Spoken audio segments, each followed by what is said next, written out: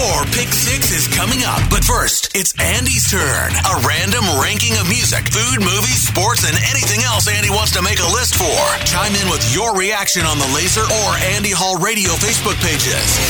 It's Andy Hall's Pick 6 on Laser 103.3. On this day in 1986, tragedy struck Metallica on tour while traveling between Stockholm, Sweden, and Copenhagen, Denmark. Following a gig in Stockholm the night of September 26, the bus carrying all four members of the band flipped onto its side in the middle of the night, ejecting and killing 24-year-old bassist Cliff Burton. Widely regarded as one of metal's most promising young talents, Burton's fingerprints are all over those first three Metallica albums, as he was not only classically trained, but also an innovator with the four-string. In memory, today I'm giving you my Pick 6 Cliff Burton contributions to the legacy of Metallica. Starting with number 6, Fight Fire with Fire. Story goes, one night guitarist Kirk Hammett caught Burton messing around with one of his acoustic guitars. According to Hammett, he was strumming a pattern that felt very classical, which makes sense considering Burton's training and love of modulations and counterpoint and rhythmic concepts. That pattern ended up being the very first thing you hear on this album opener from 1984's Ride the Lightning. In at number 5, Damage Incorporated, the closer from the most perfect heavy metal album of all time, 1986's Master of Puppets. Following some genius stuff in the instrumental track which preceded it, the entire opening swell is thanks to Burton, and there's a lot more going on in there than you might think. In his own words, quote, "It's about 8 or 12 tracks of bass, a lot of harmonies, and volume swells and effects and stuff,"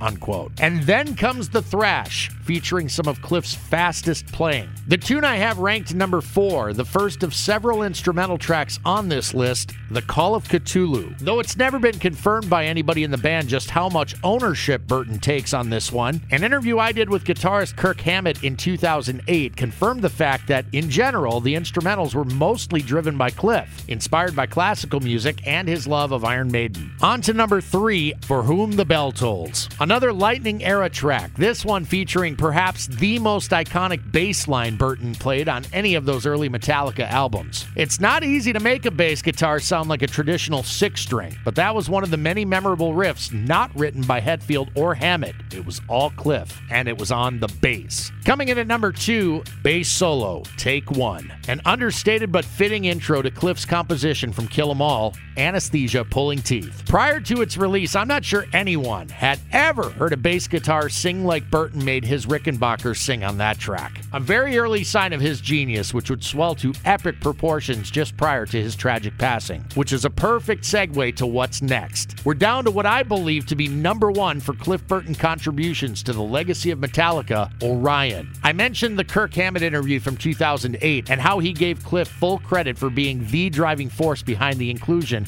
of instrumental tracks on those first 3 Metallica albums. This was Burton's swan song. 8 minutes and 27 seconds of next-level Prodigy stuff, all written and arranged by the man himself. Next time you're listening to the Master of Puppets album, pay special attention to all the detail that went into the track and flawlessly executed on the final take. A fitting end to a career cut short far too soon. What are some items I may have missed? What are your favorite Cliff contributions? Let me know. That was Andy Hall's Pick 6. Looking for your thoughts and opinions on the Laser or Andy Hall Radio Facebook pages. Stay tuned. Your Pick 6 is coming at the top of the hour on Laser 103.3.